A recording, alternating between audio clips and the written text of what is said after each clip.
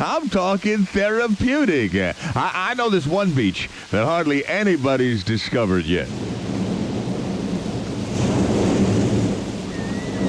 I mean, there's so few people there, there's no footprints on the beach.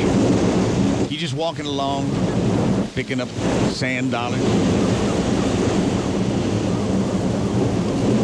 It's almost like your thoughts are far away. You're not really thinking of anything. The board meeting has long since been forgotten. The pressure to meet that quota, long since forgotten. The problems you left behind and seem an eternity away. Up ahead, there's a guy with a Labrador. He's throwing a stick out into the water, and the dog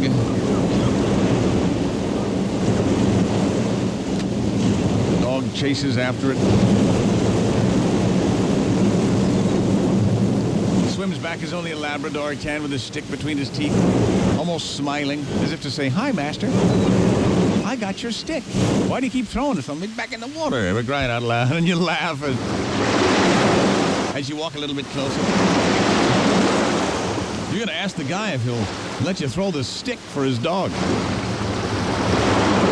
When suddenly the dog turns on you and grabs your ankle!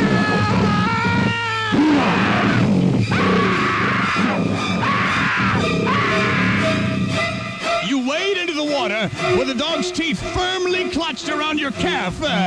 You're screaming, "Call off the dog! Call off the dog!" You figure, maybe I can drown the dog. And so you wade out in waist-deep water, but the dog is hanging on for dear life because he's a lab and he can swim. You feel those teeth as he just tears at your flesh.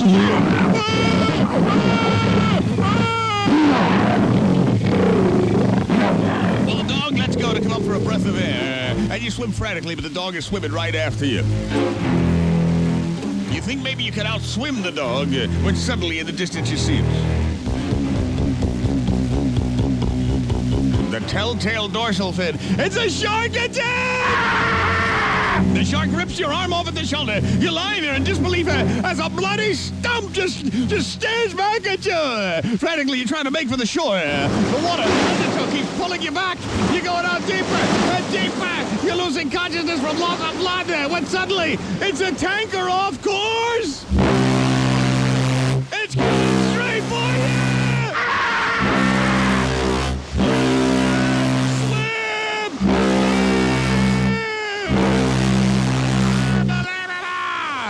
The undertow pulls you back to the shore, so you wash up as the sun stings your skin. Third-degree burn!